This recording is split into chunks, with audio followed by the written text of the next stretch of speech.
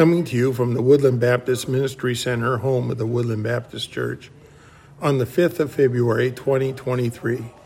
Is Jesus the only way?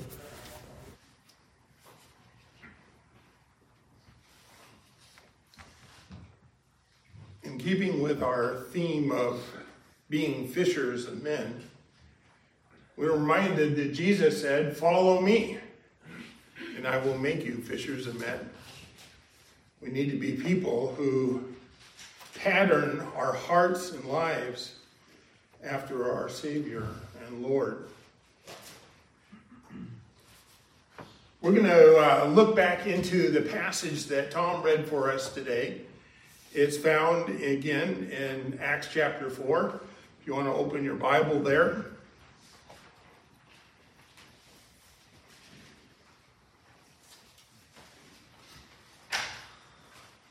This passage comes off a healing and a message. In chapter 3, Peter had been involved in a healing of a lame man.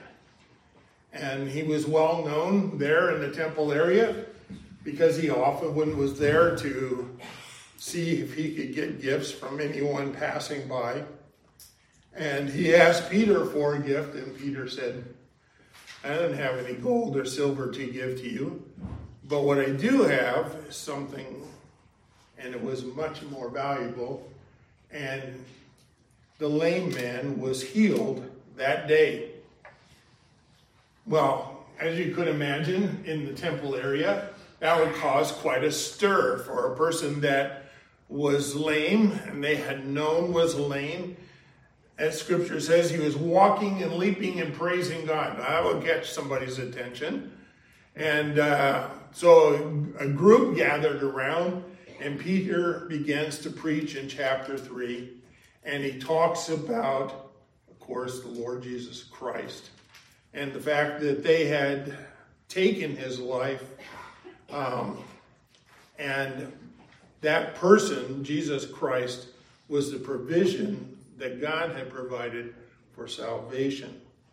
We come to chapter 4, our passage for this morning, and we're dealing with some of the fallout from the events there, for they had gathered up Peter and taken him and locked him up overnight. And after Scripture says that many who heard the word believed, and the number of men came to about 5,000. Yeah, I guess it was quite a group there. So they locked up Peter. Why? This is not good. If you're a religious leader and now somebody heals somebody, preaches a message, and then 5,000 converts following the message of Peter. They gathered together then in chapter 4, and they brought him before them to speak. And again, these words in verse 8 and following, Peter, filled with the Holy Spirit, said to them, "Rulers of the people and elders, if we are being examined today concerning a good deed done to a crippled man, by what means this man has been healed, let it be known to all of you and to the people of Israel that by the name of Jesus Christ of Nazareth, whom you crucified, whom God raised from the dead, by him this man is standing before you well. This Jesus is a stone that was rejected by you, the builders, which has become the cornerstone, and there is salvation in no one else, for there is no other name under heaven given among men by which we must be saved." So in preparation for us thinking about sharing our faith, whether it's with a family member, a friend, neighbor, acquaintance, worker, whatever, we've got to wrestle with one issue that comes up in this passage, and it's almost as uncomfortable for a believer as it is an unbeliever. And it's the question of, is Jesus the only way that a person can get saved? You say, well, of course, But you're speaking here in the context of maybe a group of believers, and you would say, of course, yes, that's right. But it didn't take too long for us to think and say, what about people who've been raised in other faiths? Or what about people who says, all roads lead to Rome? What about that? Is it really true that Jesus is the only way? And the answer we're going to delve into just a little bit this morning before we come to the Lord's table. When Peter was speaking, he says, there is salvation in no one else, for there is no other name under heaven given among men by which we must be saved. And so he's speaking to a much bigger audience, even though I don't think he was quite aware at this moment who he was really including in that circle. But he says, there's no other name under heaven, which would cover just about all of us, right? He says, nobody else. And he acknowledges then there is a universal problem of sin. There's a universal problem of sin. It isn't just a local thing that was going on in Israel. Peter wasn't just preaching to those that found themselves living in that tiny country along the Mediterranean. He was speaking to a much larger audience, and that we're going to explore a little bit. Later on, Paul wrote on that same theme in Romans 3, and he says, it is written, there are none righteous, no, not one. No one understands, no one seeks after God. You go, well, wait a minute, I know lots of people who seek after God. He says, but not the living God, not the creator God, not the God of the Bible. People find all sorts of ways to involve themselves in worship of one sort or another. Growing up, my folks had subscribed to National Geographic, so every month we got their stuff, and it was interesting because there was places that I had never been to or seen or knew anything about, but they would have these articles, several articles in each magazine, and I can remember one where part of their worship, and I can't even tell you where it was now that this happened, that they would build huge towers made out of branches. It looked like they could blow over in the wind, and they were sort of shaky. And the guys would climb up onto the towers and wrap a rope around them and then jump off the tower head first, hoping that that cord would stop them before they hit the ground. But this was to show their demonstration of a faith. Did it save them? Well, there was others who would attach hooks into their skin and pull weights behind them as a way of contrition, hoping to receive some sort of forgiveness. Well, each religion has its own elements in it. But one thing is true.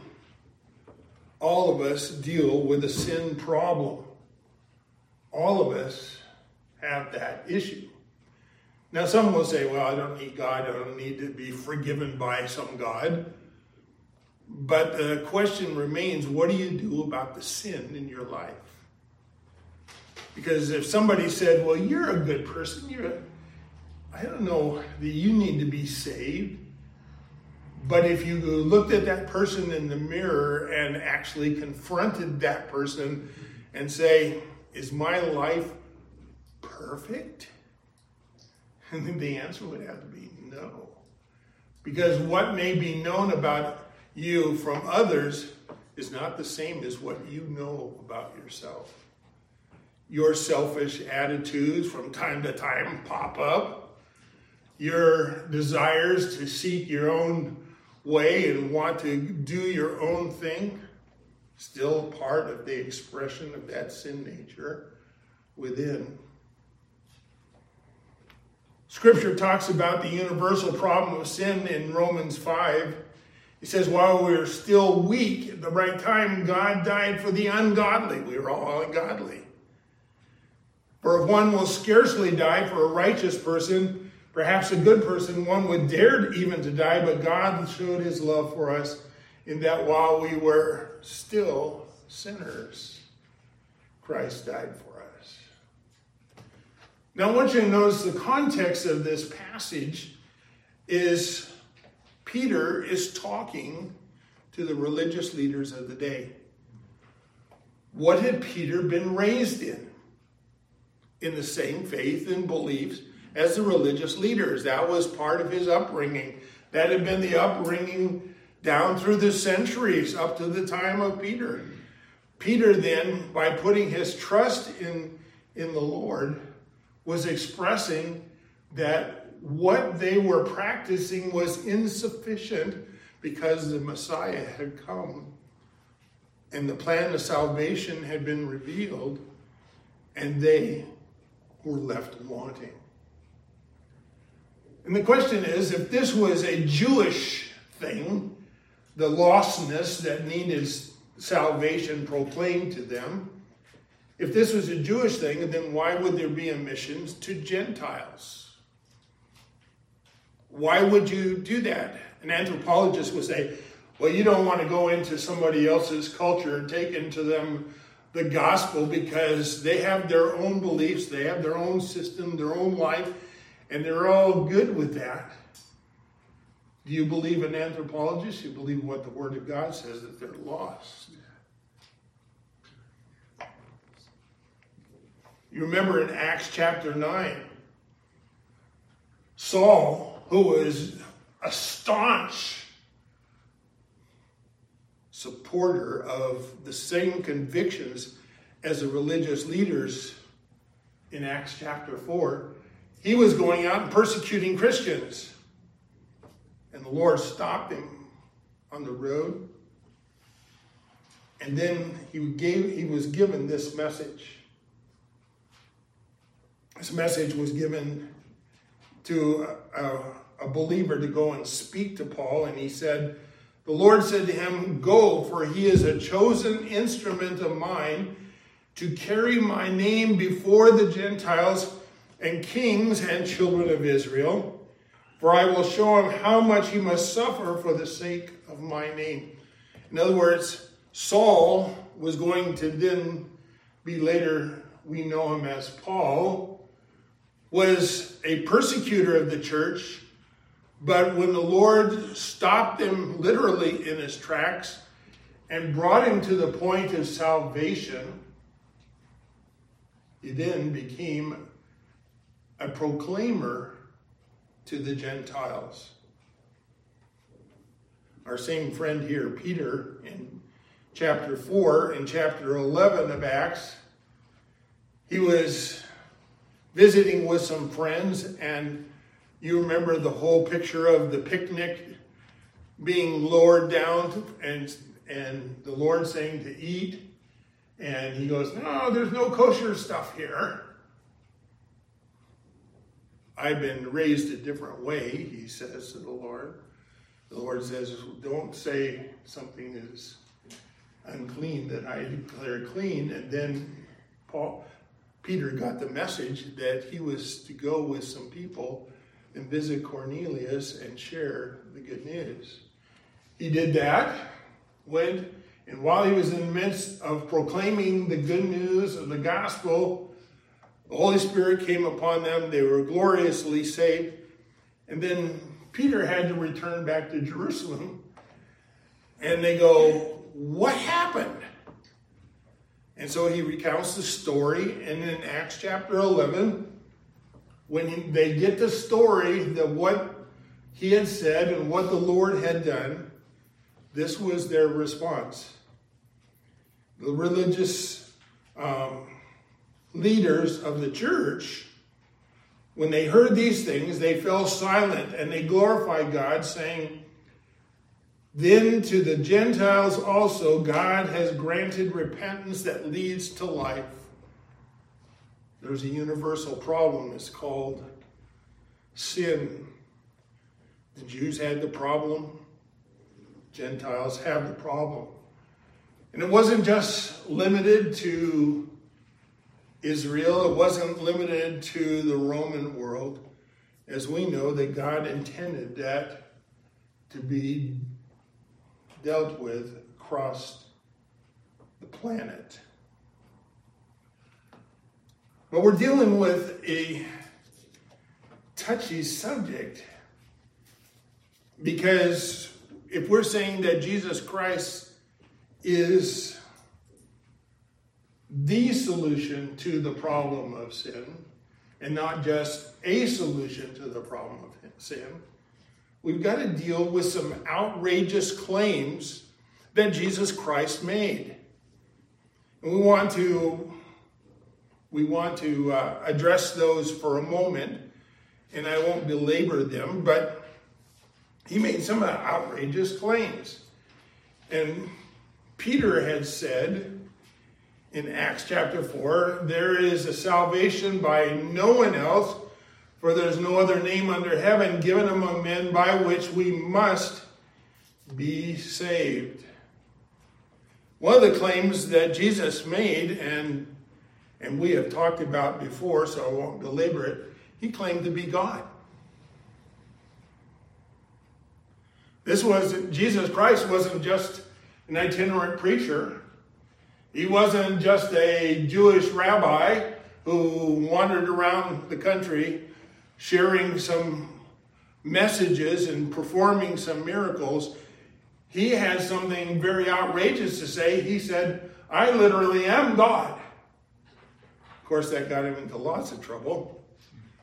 In John chapter 8, as he was speaking to the religious leaders of the day, Jesus said to them, "Truly, truly, I say unto you, before Abraham was, I am." And they picked up stones. They wanted to kill him right there. "Blasphemy! How can you say that? That's not true." Well, it's not blasphemy if it is true, and it was true. A little bit later after that, Jews gathered around Jesus on another time. In John chapter, it said, "How long will you keep us in suspense? Tell us if you are the Christ. Tell us plainly." And Jesus answered them and he said, "I told you, and you don't believe. The works that I do in my Father's name bear witness about me, but you do not believe because you're not among my sheep." In other words, just because you don't believe doesn't mean that it's not true. In John verse 30 of chapter 10 says, "I and the Father are one." An outrageous claim. You claim to be God. But that wasn't the extent of it. That would have been bad enough. They picked up stones several times to try and kill him for that one. But then he says, he was the only way. The only way. He's God, and he's the only way. Only way to what? Salvation. Think about this for a moment. If there was another way to get saved and get right with God, why in the world would God have sent Jesus Christ? All we'd have to do is figure out which one is the approved way, whether it is joining a particular religion. That religion has its claims, and so if you follow that one, whatever it would be, that will get you to heaven. Why do we need Jesus? If there's some sort of works that we're supposed to do, all you have to do is do those works. Be faithful, be true, do those things, and you'll get to heaven. I can't tell you how many people have told me, either directly or indirectly, I'm going to heaven. You ask them why they believe that, and they say, well, I'm a good person.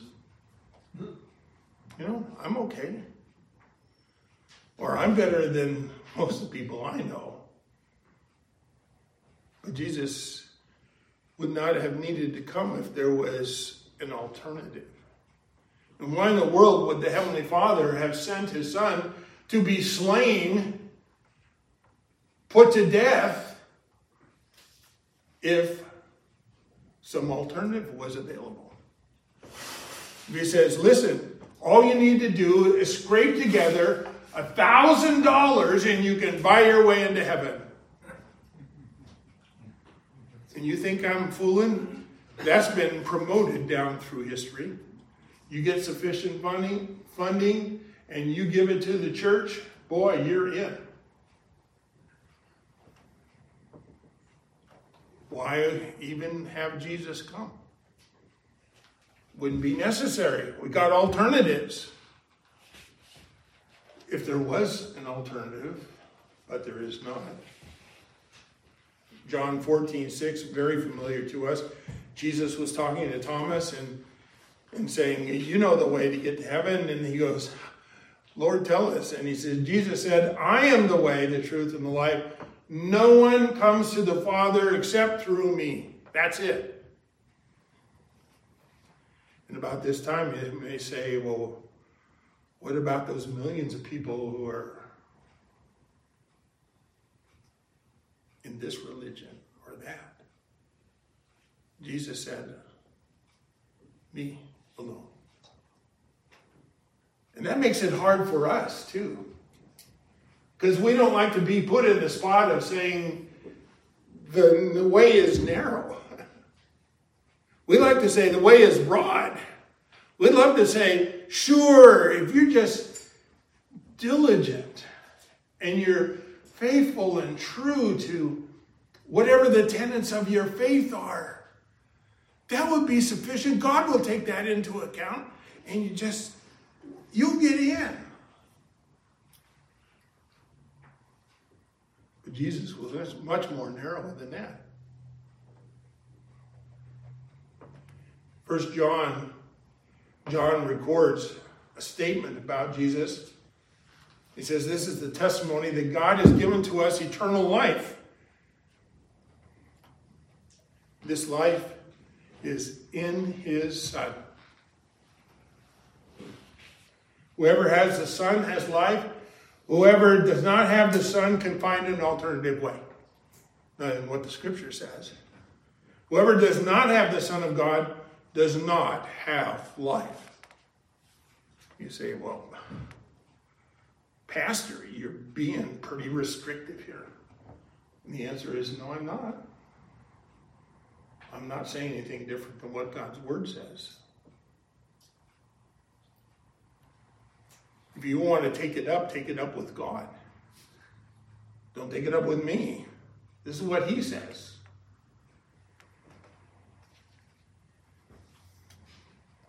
So we come to our third point. We talked about the universal problem of sin. Jesus made some outrageous claims like he was God and he was the only way. Come to the third point. Need is universal, but deliverance is individually done for anyone who puts their trust in Jesus. And you go, this creates another problem. And that is, how does a person get right with God and get right with Jesus? Maybe if you just were raised up in the church and you heard about Jesus all your life and your parents were believers and you were raised that way, now you're saved. And the answer is no.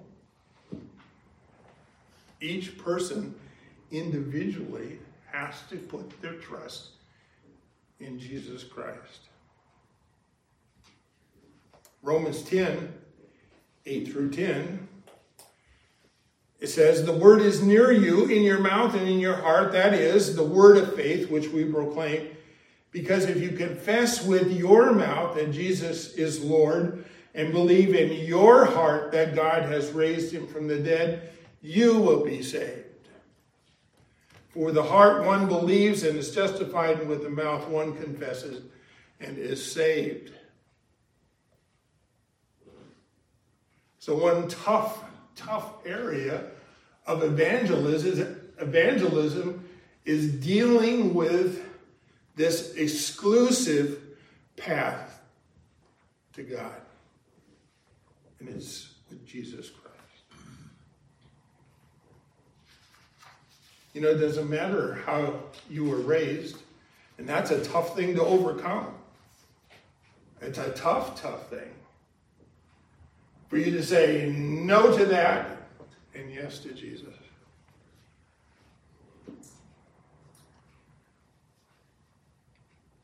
We have some friends in India.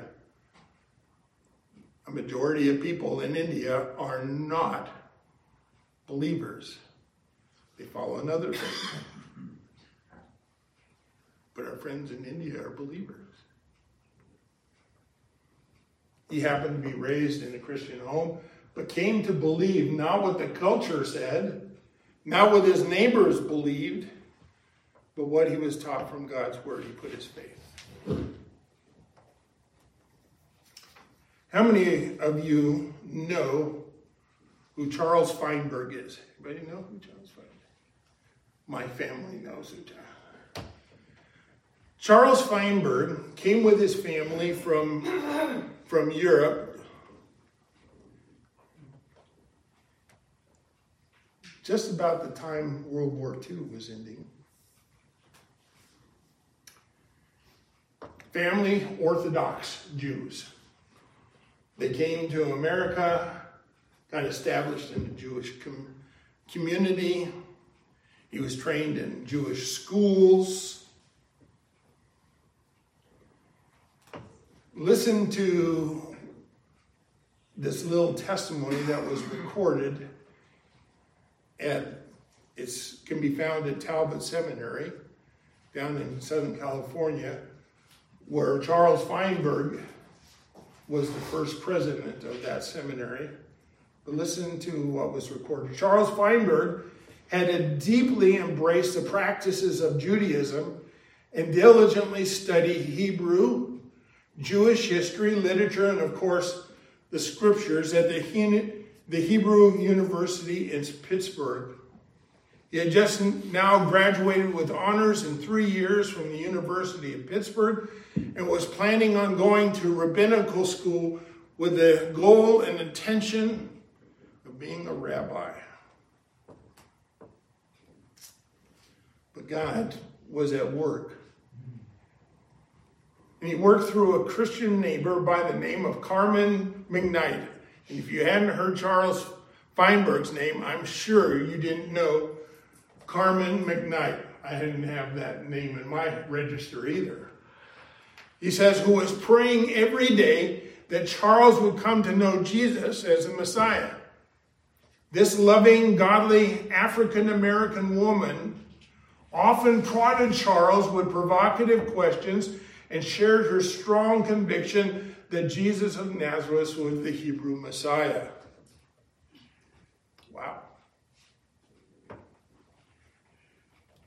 Ultimately, she put him in contact with the Reverend John Solomon, who worked with the American Board Missions to the Jews, now known as Chosen People Ministries. And through literature produced by this ministry and many discussions with Charles Solomon, Charles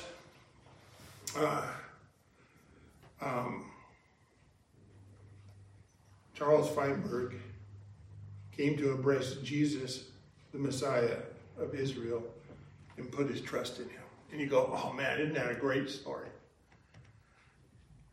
Yes and no.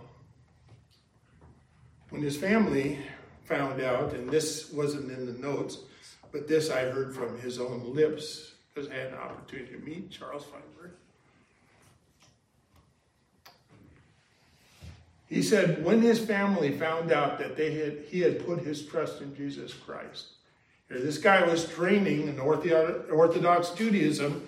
He was training to go become a rabbi. He was going to rabbinical schools.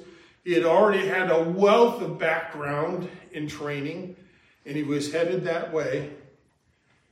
When he told his family that he trusted in Jesus Christ, Father said to him, "You're no longer my son."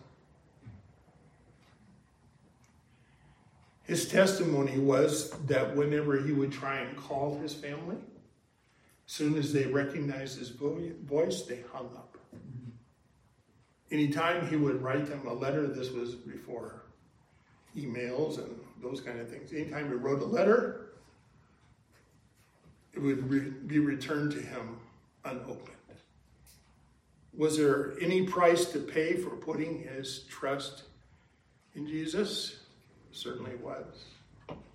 And that's part of the dilemma that we face when we say Jesus is the only way, because it may impact your very life when it comes to relationships that you already know.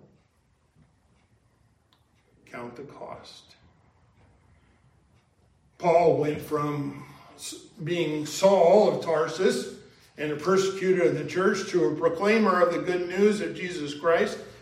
And what happened? The church finally accepted him in. He's going, we're a little wary of who this guy is and what he says. But they could see his change. But what happened is the very one that he used to work for began to persecute him. So much so that later on in his life, they tried on multiple occasions to kill him. Why? Because he had put his trust in the only way, Jesus Christ. And so we deal with this issue, and it's something that we as believers need to resolve in our own heart and mind. Are we sure? Are we positively affirm that there is only one way, and it's through Jesus Christ?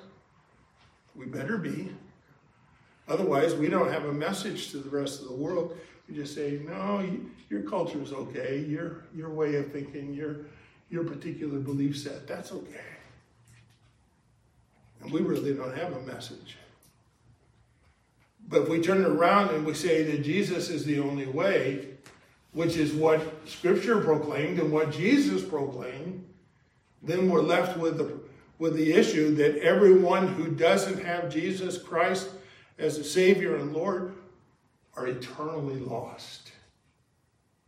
And there is no second choice. Jesus Christ or nothing. Wow.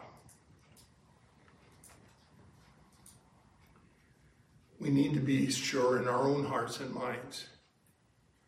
And then we ought to have boldness to say, your thinking sounds good, but it won't get you to heaven unless you put your trust in Jesus.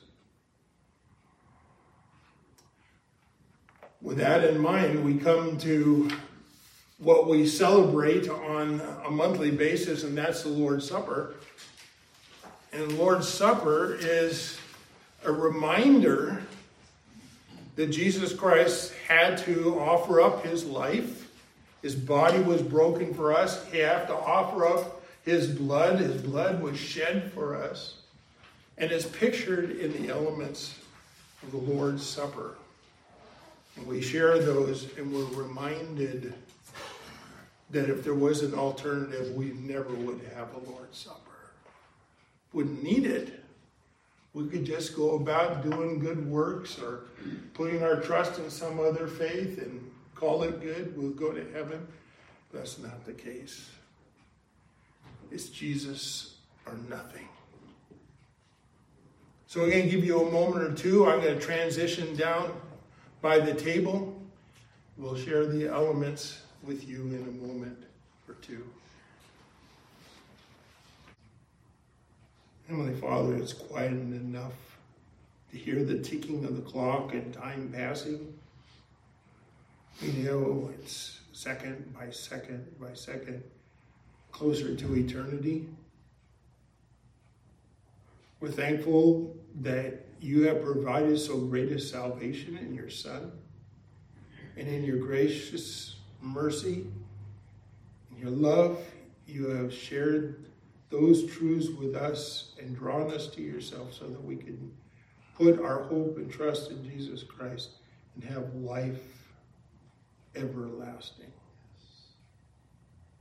Heavenly Father, we do pray for our family members, our friends, neighbors, acquaintances, co-workers, fellow students, all the above. And specifically, we could mention by name individuals who you've laid on our hearts. May we be bold to share with them the good news of the gospel, knowing that there is no alternative. We give thanks this morning as we come to share with these elements and remember again this great sacrifice that was offered up by Jesus Christ himself for us. And we give thanks in Jesus' name. Amen. Amen, if you would, please.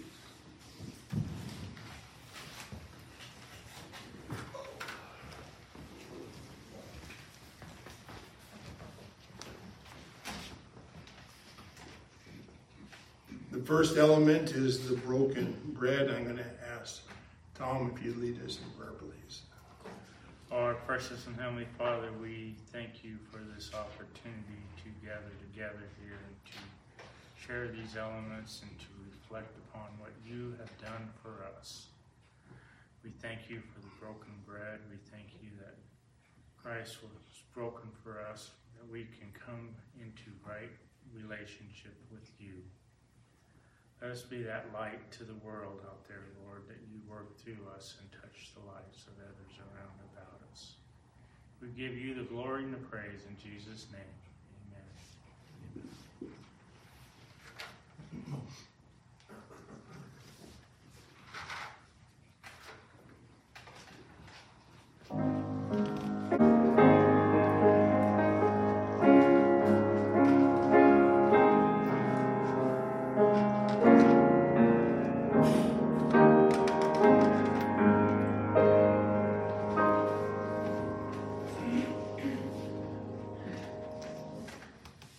We partake sitting down because our salvation has already been secured through the sacrifice of our Savior.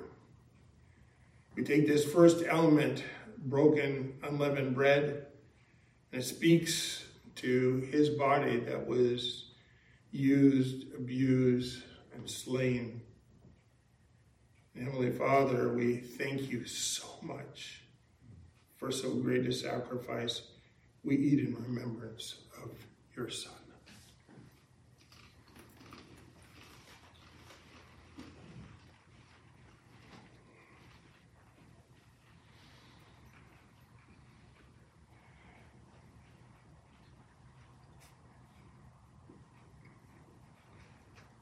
Jesus took that second element in the Passover dinner, gave it new significance as he instituted what we know now as the Last Supper. And what we call communion. I'm going to ask Mike Golick if you would lead us in prayer. Father God, again we thank you that we can come together to this day to give you glory and honor by giving you thanks, by taking the elements and reflecting on what you have done for us. You gave your whole complete life for us, and your blood shed upon the cross so that we may have life and that we may go forward and share the life that you have given us to those who need it, who need to see the light, who need to see you. We pray, Father, for your blessing, your anointing, and your guidance as we show the world you. May you be glorified through the lives that you gave us. We love you, we praise you, and we thank you with our whole life. And in Jesus' mighty name we pray. Amen. Amen.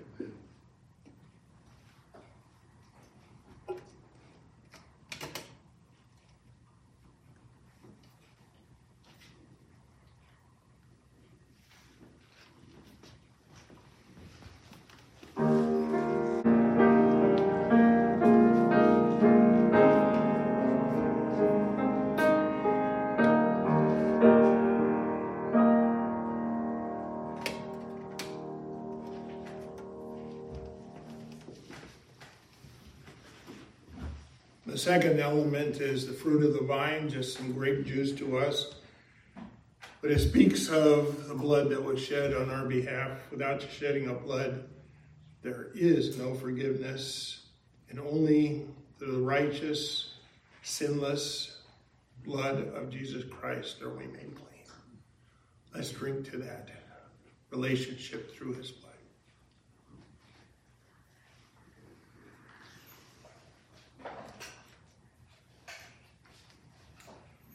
As Mike comes to lead us in a closing song, we'll have the men come around and collect your cups if you would, please.